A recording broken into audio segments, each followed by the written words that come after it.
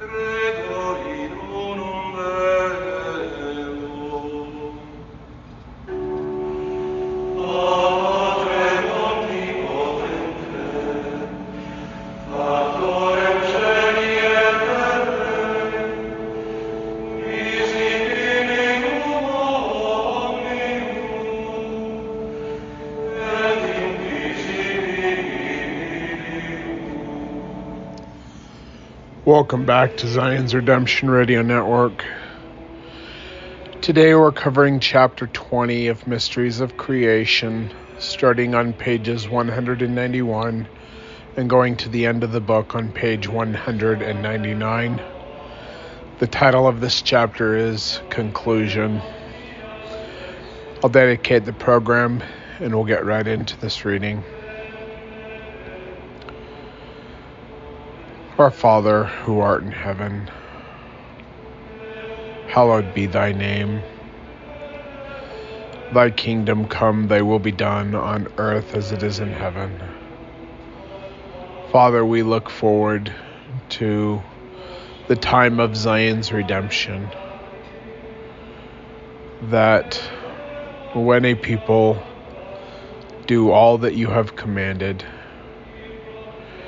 that we on earth will establish Zion below, that Zion from above would descend down upon the earth with the church of the firstborn, that we might have fellowship with thee and with thy sons and daughters who are righteous, with the prophets and apostles, and those who have lived obedient unto thy word.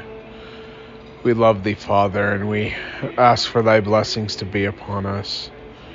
We ask thee, Father, at this time to forgive us of our sins and our transgressions.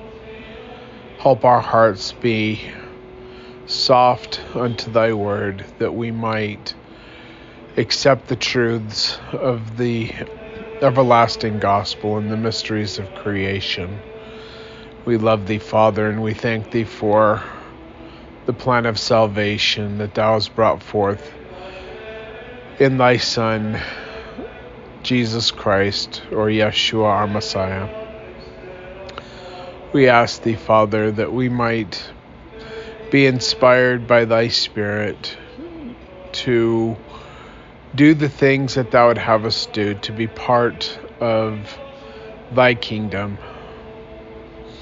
that we might do the work that is needed here on the earth in obedience, that we might be tools in thine hand to bring forth the redemption of Zion and the education of those who are ready to hear these words.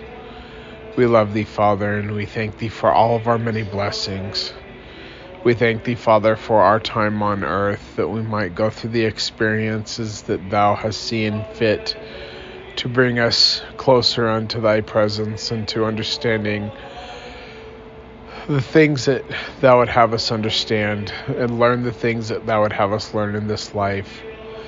We thank thee, Father, for everything that thou hast done for us, and we ask for thy blessings to be upon us and the Spirit to be opened up unto us, that thy blessings might be poured down upon us. We ask for these things, Father, and we thank thee for all that thou hast done. In the name of Messiah, amen. Conclusion, Chapter 20 of Mysteries of Creation, pages 191 to 199.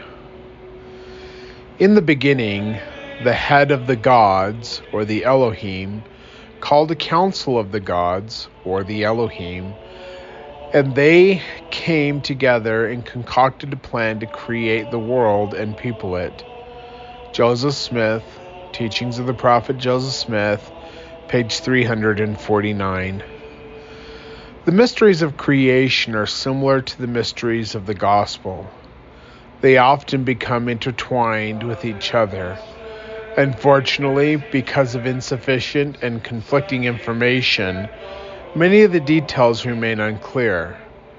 In this book, we have presented scriptures and the sayings of the prophets to help resolve some of these mysteries. Hopefully, a few more pieces of this masterful puzzle have fit into place.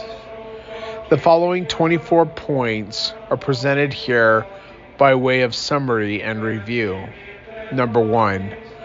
Our mortal minds cannot begin to comprehend the expanse and complexities of our universe, with its numberless galaxies, solar systems, and worlds. Number 2. Great men in both science and religion agree that a supreme being created the heavens and the earth. Number 3. The earth itself is alive and is obedient to the Creator. Number 4. Since the word create came from a word meaning to organize, our world was created or organized from eternal elements, not upon a principle of something out of nothing. Or on page 192 at 7%. Number 5. Many theories exist as to how this earth was born, but the most logical explanation is that it came from a larger planet, probably as a result of some type of explosion. Number 6. Regarding the creation of this earth, when the age of the existence of our solar system is 2.5 to 4 billion years old, where the earth was organized near the planet Kolob. Why? To provide a place for the spirit children of God to obtain a mortal body and experience mortality. Who? God the Father, the God of this world, not Jesus Christ, created the physical earth through the power of the Holy Spirit. However, he did not act alone.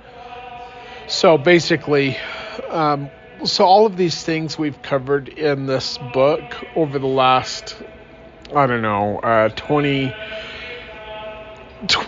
plus episodes maybe. I can't remember if we had to do a part 2 in one or two of the chapters, but basically over the last 20 episodes we've talked about all of these things. So basically we're just going over a summary of what we've talked about in reading this book and the commentary that I've provided. And just getting back to Jesus Christ, there's a lot of Christians that believe that he created everything because they do not understand, a lot of things. But Jesus Christ organized, which is a word that should have been used in place of create, because to create in Hebrew means to organize, right? Jesus Christ organized the spirits in heaven before they came down onto the earth. That was his job as a creator. But it was Michael, under the direction of Jehovah our Elohim, who actually created and named this earth and the plants and animals that came to this earth. And he was the one who chose which animals would come here from another world or an older earth. So let's see here. Why? To provide a place for spirit children of God to obtain a mortal body and experience mortality. Who? God the Father, the God of this world, not Jesus Christ, created this physical earth through the power of the Holy Spirit. However, he did not act alone. How long? Since God's time and man's time are not the same, it is difficult to determine exactly how long it took to create this earth. A key, however, is that one day for God equals about 1,000 years for man's. Number 7, this earth was first created spiritually and then temporally, and in the future, as an immortal sphere, it will be a combination of both. 8. Many of the terms used in describing members of the Godhead are titles, not personal names, such as Elohim, Jehovah, God, only begotten, and Christ. Various individuals can hold these titles and offices at the same time or at different times. Number 9. During biblical times, and even up into the turn of the 20th century in the LDS Church, it was believed and taught that God the Father was the Jehovah of the Old Testament. Then in the late 1880s, the concept was introduced and accepted that Jesus Christ was really Jehovah and thus the creator of the earth. And we've talked about that before. In Ether chapter 3, Jesus says to Mohanray Moriyankmer, or the brother of Jared, "Behold, this is my spirit body. This is what I'll look like when I come in the flesh. And I've not appeared to anyone before this time." And that was after the flood, after the Tower of Babel, when that happened, or right around the time of the Tower of Babel that happened. So Jesus says, this is the first time I'm appearing to men on the earth. Well, that's interesting because Jehovah, our Elohim, appeared many times before that. He appeared in the garden to Adam and Eve. He appeared to Methuselah. He walked and talked with Enoch. And there's many more before the flood that he appeared to and he spoke to. But Jesus said he had never appeared to anyone before. Also, after the flood, Jehovah came down with others of his angels who were in bodily form as resurrected beings. And this is before the resurrection on this earth. And Jehovah sat in the tent with Abraham and had a meal of meat and dairy with him, with a body. But Jesus, after that, he says, I'm a spirit being. And this is what I'll look like when I come in the flesh, but this is my spirit. Also, in Moses chapter 1, the first 6 verses, Jehovah is speaking to Moses. And in verse 6, Jehovah says, "Moses, you are in the very similitude of my only begotten son." Jehovah's only begotten son. Which, if you want to get into basics, that could be Jesus Christ. But if you understand the Adam God doctrine, Jehovah's only begotten son was Michael. So Moses is in the very similitude of Michael, and Michael's only begotten son was Jesus. And that's a hard one for people in the modern church to grasp or understand, especially since there's been denials from the leadership of the church. But they want to say, oh, they're going to correct Brigham Young because he led you astray in this heresy and this apostate doctrine that he was teaching. And by the way, he wasn't the only one teaching it. Joseph Smith taught it. Many others in the leadership of the early church taught it. And the other thing is, like, Brigham Young led the church as prophet, seer, and revelator from 1845 till his death in August 29th of 1877. And the leadership of the church today will say that the prophet, seer, and revelator and the apostles of the church can never lead you astray, but they say that Brigham Young led you astray, and he was the leader of the church for all of that time, you know. And there's many other things. In fact, if you want to go over a very in-depth overview of the Adam God doctrine, I have done those podcasts in the past, and you can find those on blogtalkradio.com/fundamentally Mormon. And you can also read Michael Adam, which is a book at ogdenkraut.com. That's OGDENKRAUT.com. And you can, you can read the evidence for that. And there's some other really good books by Drew Briney and other people who have gone over these these things and presented them in a way that is uncontrovertible. It is undeniable that these things were taught as doctrine, and it's sad that the LDS Church, in its mad dash to be popular with the world, has gotten rid of these doctrines of the Restoration in order to become more normalized with the world in an attempt to be friends with the world to gain more converts. And what I would say is, if a prophet, seer, and revelator, as the LDS Church considers him, who is Brigham Young, could lead the church astray, then when you say that you can't, you're being very hypocritical, because the LDS Church, if their foundational leaders led them astray in false doctrine, who's to say that they can't do that as well? And this is the whole reason why you can't put your trust in the flesh. And just because some guy says something, like, you can't just accept that as truth. You've actually got to go to God and study these things out for yourself and get confirmation of the Holy Spirit and revelation on these subjects in order to understand them. The Adam God doctrine is very difficult to understand. There's many different ways to come at it. I've heard so many different ways that the different fundamentalists talk about the Adam God doctrine, and they make up all kinds of reasons and excuses to make it all fit into their theology. You've really got to get your own revelation on the matter, and you're not going to get revelation on the matter if you don't study the topic out, because God, if you don't take it seriously, God's not going to take you seriously, in my opinion.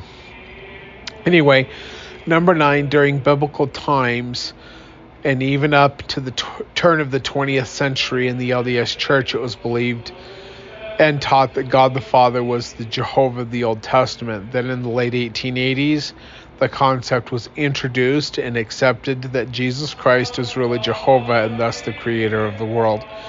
And we are on page 193 at 19%. And topic 10 is the title of the only begotten can and does apply to God the Father as well as to Jesus Christ. Jesus was not the only begotten of the Father in a spiritual sense, as we are all begotten sons and daughters of God. However, he is literally the only begotten of the Father in the flesh. So, how I would talk about this is, if you take the Adam God doctrine, so a lot of people don't understand how this all fits together, because Adam had Cain and Abel and Seth and many others with his wife Eve, right? At the end of Adam's life and the end of Eve's life, they were translated and ascended from a telestial to a terrestrial level resurrection. They came to this earth as exalted beings, as celestial exalted beings, and they partook of the fruit of this earth to descend from a celestial level resurrection down to a telestial level resurrection, so that they could have physical children to populate this earth. At the end of their 1,000 years, in the beginning of the history of this earth, they were both translated. And when it was time for Jesus Christ to be born, it was Adam as a terrestrial being who impregnated Miriam or Mary, and the Son, the only begotten of this world, was conceived. And the reason why that had to happen was so that as the sins and transgressions of the world came upon him, he was able to heal himself. So when he was in the Garden of Gethsemane, he had the sins and transgressions coming upon him, and it was literally tearing his flesh apart. And that's why he bled from every pore.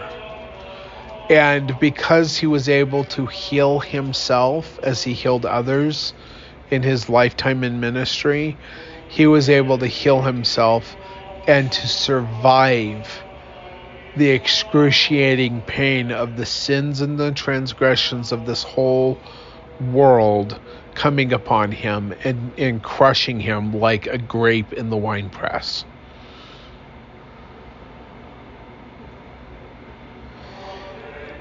This is why Jesus needed to be part terrestrial and part telestial. He took those things upon himself, and then he sealed those things upon himself on the cross. He was put in the tomb as a dead man, and he was resurrected on the third day, which was the day of first fruits. He appeared unto his wife Mary, not his mother, but his wife, Mary Magdalene, who the Christian churches have turned into a harlot and a wicked, evil, possessed woman, but she was not. Those are lies. And he said to her, touch me not, or hold me not, for I have not yet ascended to my Father. But go unto my brethren and say unto them, I ascend unto my Father and to your Father, meaning I ascend unto my father Adam, Michael, and your father Adam, Michael, and to my God, or my Elohim, and that would be Jehovah, and your Elohim, Jehovah.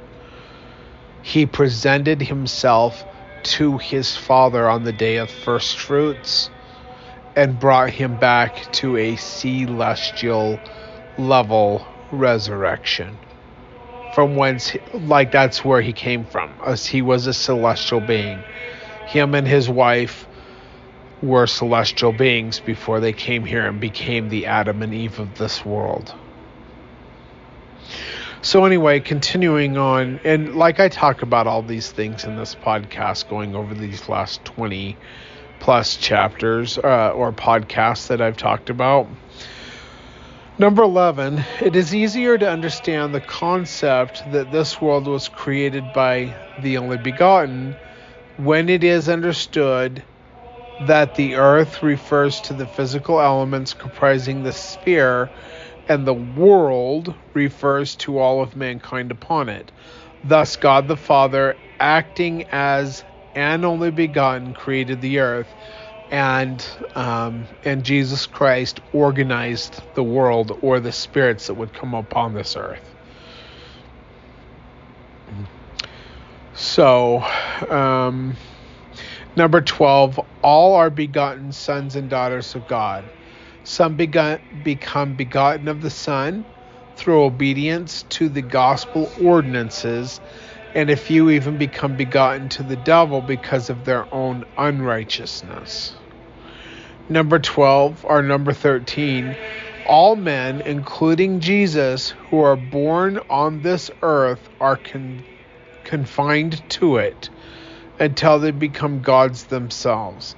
Thus, Jesus Christ could not be the creator of other worlds. Number 14. The earth was actually created by a plurality or a quorum of gods. Elohim, or the council of the gods, Jehovah, our Elohim, and Michael, with Michael being the principal creator. Others, of course, assisted in some way. So, in the endowment, we have the council of the gods, or the Elohim, under the direction of God the Eternal Father, basically telling Jehovah to take Michael to create the earth. Jehovah is one of our Elohim, as we can find in the Hebrew Bible. All over the Hebrew Bible, Jehovah is called our Elohim, or Jehovah Elohim, Yehovah Elohim. So he is one of the Elohim. Jehovah, or Yehovah, brought Michael to this earth and showed him how to do the work. But it was Michael who created this earth. It was Michael who brought the animals from other worlds and the plants from other worlds to this earth. And it was Michael who did the work of naming them, which is part of the creation. Michael did the work.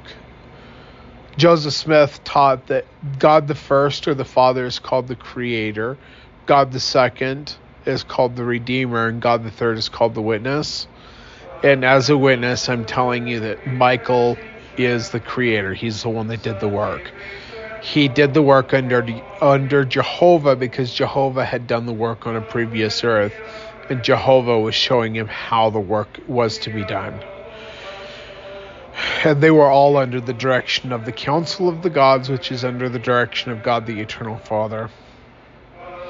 Number 15, both God and Jesus Christ can act in the role of the Father. So Jesus Christ is our Father for those of us who have accepted him as our Savior. That's how he becomes a father. But Michael is our Father, both physically, because he is the father of the human family, but also spiritually, because on an older earth he was also a redeemer, and he bought us with a price of redemption. So, quite literally, Michael is our Father, both spiritually and physically, and Jesus Christ is our Father spiritually, but when he becomes a new Adam, which it talks about in the New Testament, he will become our Father physically and spiritually. See, the old Adam was Michael. The new Adam that we have to look forward to when this earth becomes a fire of sea and glass and joins in with the Shamaim, or the heavens, that John sees another earth created, and Jesus Christ will be the Adam of that earth. And the one who is God the Witness will become the Redeemer of that world. All right, let's see here. They can and often do think and act as one. However, there were limitations to Jesus's power until he had gone through mortality here and was resurrected. Number 16, there are gods many and lords many. Even Abraham, Noah, Moses were referred to as gods, or Elohim, because of their particular appointments to speak and act as God. And in the Hebrew, Elohim doesn't mean just the gods plural. It actually means the mighty ones, or the exalted ones. So we're on page 194 at 30%. 17, Jesus went from grace to grace and did not receive a fullness at first, but he will receive a fullness of glory through resurrection and after all wickedness on earth is overcome. To be a creator requires all power and glory. Number 18. Both plant and animal life were brought here from another world. Since they are physical in nature, they could not have been transported here by a spirit being, only a resurrected and glorified one. So, and I talked about the space arcs that my friend saw in vision, and I believe his vision to be true. But there's a lot of statements in early church history that talk about these things. How the plant life and the animal life was brought from another older earth. 19. Let's see here. There are many different theories on how mankind originated on this earth, but God has revealed that it could be accomplished in no other way than procreation and generation. Let's see here. I have lost my place. Well, I'll just start off. Oh, there it is. Immortal and resurrected parents came to this earth from another sphere or an older earth and partook of mortal food, thus charging their bodies once more with blood and enabling them to provide mortal bodies for their spirit children. And I talked about how we are the spirit and physical children of Adam and Eve and how that happened in this series of podcasts. Number 20, the work of an exalted being is to produce spirit children, create a physical earth for them, and then step down or fall in order to produce mortal bodies for his spirit children. Thus, such is the role of a Michael Adam, or the Ancient of Days, on our world, who with his wife Eve, or Ashura, became our first parents in mortality. Number 21, every world has an Adam and an Eve, a Savior and a devil. Number 22, since the earth is a living creation, its history parallels many of the experiences of man, a spiritual creation, a fall from the presence of God, physical birth, baptism by water, a necessary atonement, physical death, resurrection, and baptism by fire and the Holy Ghost. Number 23. Because this world has descended into deeper levels of wickedness, both earth and righteous men can achieve a greater exaltation by overcoming so much. And we're on page 195 at 41%. 24. This earth will become sanctified and celestialized, will become like a sea of glass, and will return to its former residence with God. When Jesus makes the statement, I am the Father, it is similar to the analogy of a certain man who owns a large farm. He is the manager and the boss of that property because he bought it, prepared it, and planned for its operation. Then one day when he had other work to attend to, he called the oldest, best, and most qualified son to take his place and oversee the farm. This choice son assumes the place and role of his father and goes to the other children on the farm and reports, I am now the manager. I am the boss, and I have taken the place of our father. From then on, he acts and speaks for and as his father. Often when a son learns well from his father, he grows up and speaks and acts like him. He may even look and think like him. He may be considered to be the image of his father. Throughout the edges of every religion of the world, gradually makes the changes in its history and doctrines and organizations. The Latter-day Saints are no exception. Before the turn of the century, the God of Mormonism was different from the one after that time. Their diversities rest upon the following points of doctrine. Formerly, the church leaders were taught that the Father was the creator of this earth. The Father was the creator of other similar earths. He is the God of Abraham, Isaac, and Jacob, and gave the law of Moses. He is the Jehovah of the Old Testament, and is the Jehovah of the New Testament. Jesus does not receive a fullness of glory as a God until he passes through mortality, is resurrected, and all wickedness in this world have been overcome. Number 7. Adam was an immortal being from another world. And we're on page 196 at 53%. Number 8. Adam received dominion and presides over every living creature on this earth. Number 9. Adam holds the keys of heaven and of all dispensations.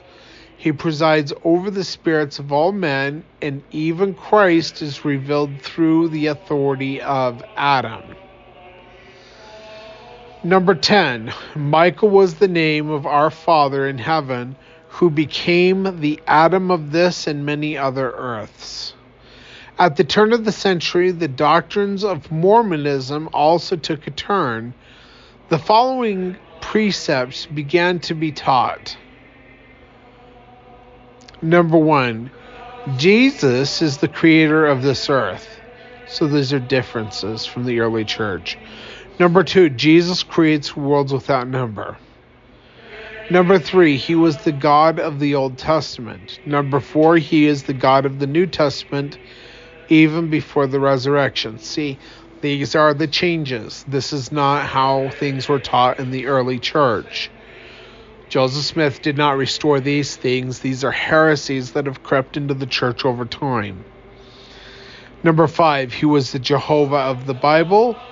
Number 6, we are all brothers to Adam. Number 7, Jesus brought all life into this earth. Number 8, he is our Father.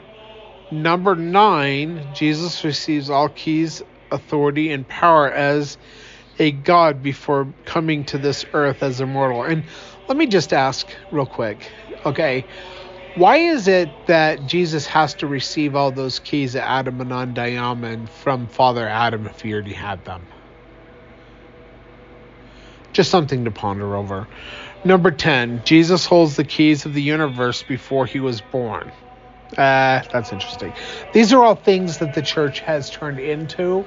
These are heresies and apostasy which has crept into the church and are not in unison with the early doctrines taught by Joseph Smith himself.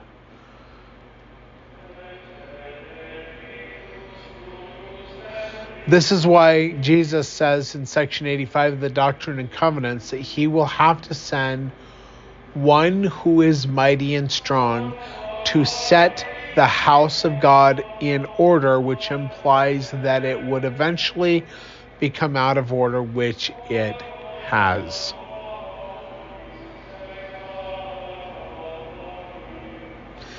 Continuing on with the reading. If all these things are true about Jesus Christ, then not much is left for the Father. On close examinations of these particular points, the present Mormon God is almost the same as that as the Catholics and Protestants. The modern Mormons and the modern Christian have in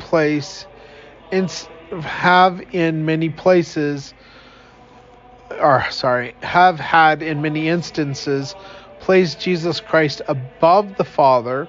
The reason seems to be because both have taken certain scriptures literally when they were originally intended to be figurative, and this is why you have to have revelation to understand the scriptures. You don't just go and think that your interpretation is correct without getting a confirmation of the Spirit.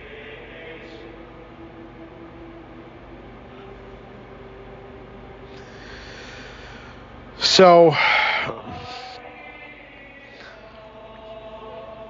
for instance, the rib story of Adam and Eve was written for the children of Israel who were no more advanced spiritually than the Egyptians. They both worshipped cows and sheep and whatever, but anyway. The correct concept of the God of creation, must be considered through the whole design of the plan of salvation. And we're on page 197 at 65%. Too many people haggle over the interpretation of a few controversial scriptures and miss the complete conception of the gospel. Concept of the gospel. This is similar to the contractor who spends his time contending over the size, composition, value, and use of nails and concrete, but fails to look at the entire blueprint of the building. It is certainly not the intent of this work to take away any rightful mission or honor that is due Christ. But by the same token, we don't want to take away any tribute or reverence that is due the Father. Each must be respected and venerated in their rightful place and for their contributions to the creation and the salvation of mankind. Today in Mormonism, there is a considerable discrepancy in the belief about the identity of the Creator. Knowledge of the true God of Mormonism will never be gained by listening to the teachings of all its leaders, because too many of them have taken an opposite points of view. A description of God, the God of Mormonism varies with nearly every leader. For these reasons, an understanding of the true God can be comprehended only through an understanding of the plan of salvation and by seeking the Spirit of God in order to understand the things of God. By understanding our work of creation and the Creator, we can then comprehend the possible destiny of man, who can ultimately grow to become like the Father, to be a God. This grand objective should never pass from the view of the Latter-day Saints. As Orson Pratt explained, O ye saints of the latter days, do not forget the high destiny that awaits you. And eternity is before you, which has no end. A boundless space surrounds you, filled with an infinitude of worlds.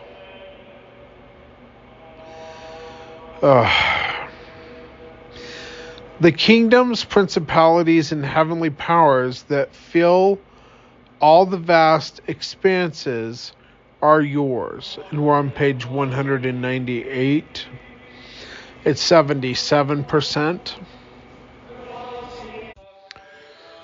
The heights and depths and lengths and breadths and the riches, the honors, the wisdom and excellency, the knowledge and power, the glory of all things, and the fullness of all things are yours forever and ever.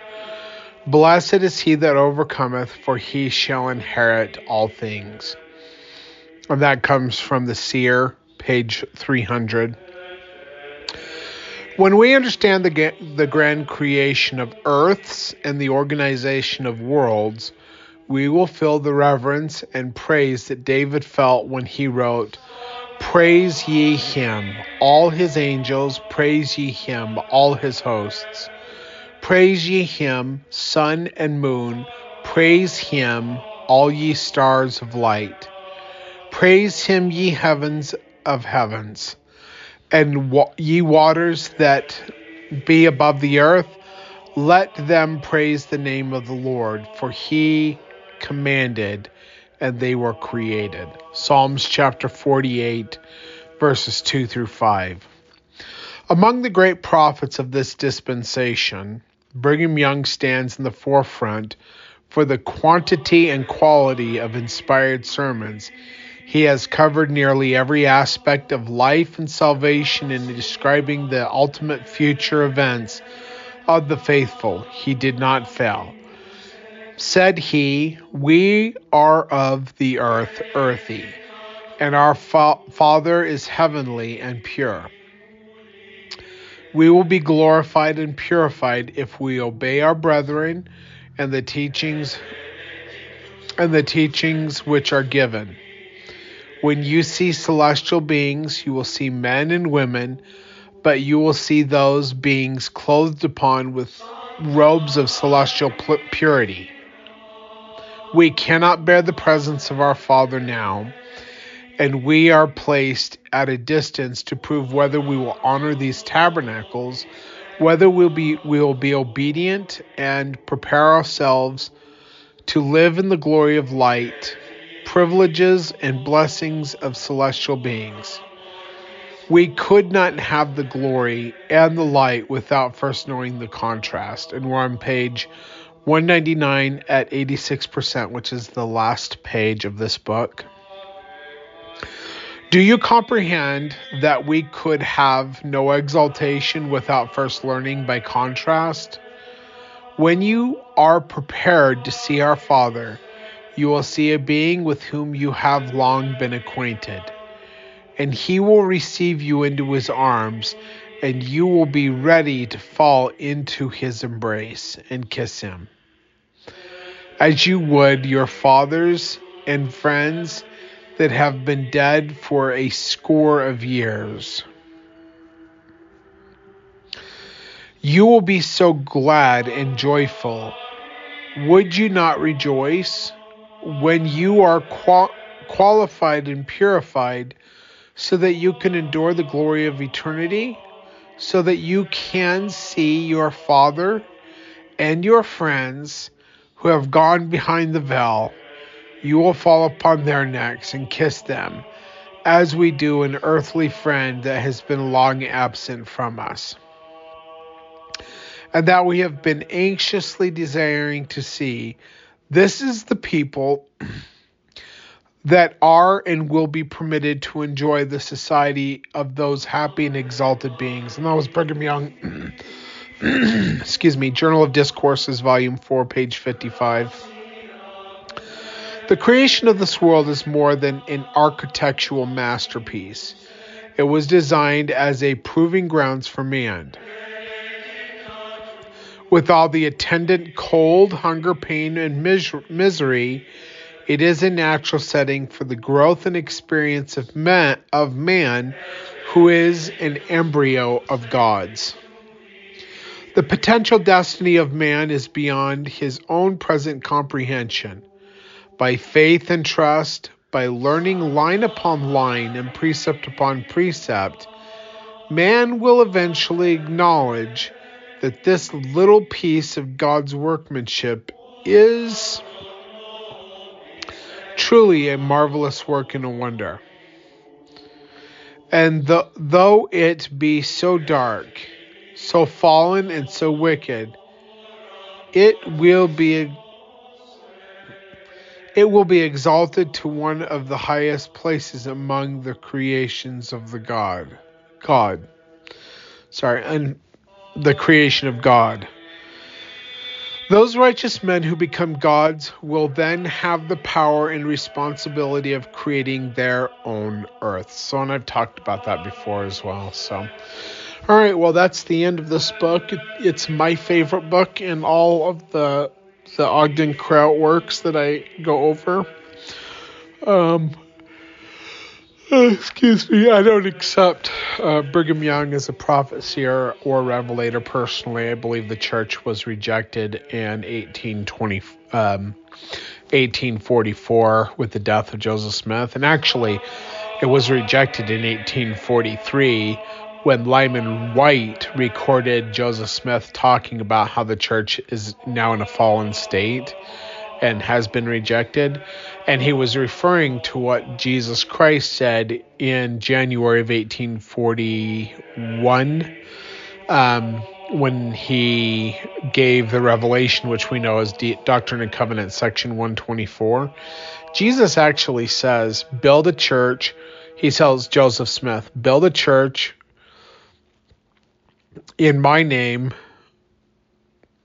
where the Most High can come dwell therein, that he, the Most High, speaking of the Father, can restore that which was lost unto you, or that which was taken away, even the fullness of the priesthood.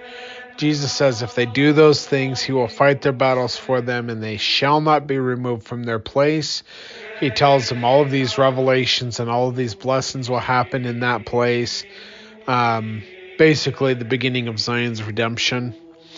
But he also warns them, if you don't do what I say, instead of blessings, you'll receive cursings, wrath, indignation. He also said that if you don't do what I say, you'll be rejected as a church with your dead.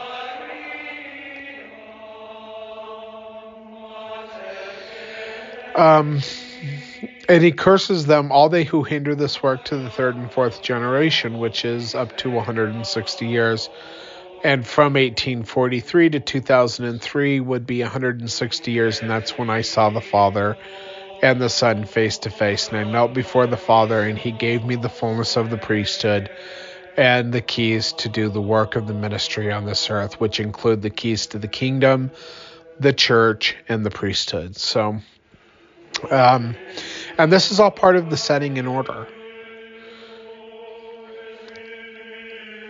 Part of the setting in order is to bring forth knowledge, to correct knowledge. Part of the setting in order that began in 2003, and actually began before that in 95, because that's when the Father first made himself known to me. But in 2003, when I physically knelt before the Father and the Father himself, he put his hands upon my head and he sealed me up into himself. And this created a link, turning the hearts of the fathers and the mothers in heaven through me to the children on the earth. So that when you're sealed to me through the law of adoption, you're sealed to them beyond the veil.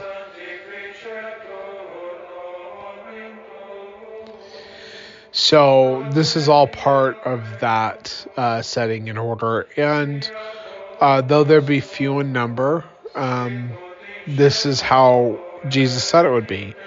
It'll be like in the days of Noah's Ark. So anyway,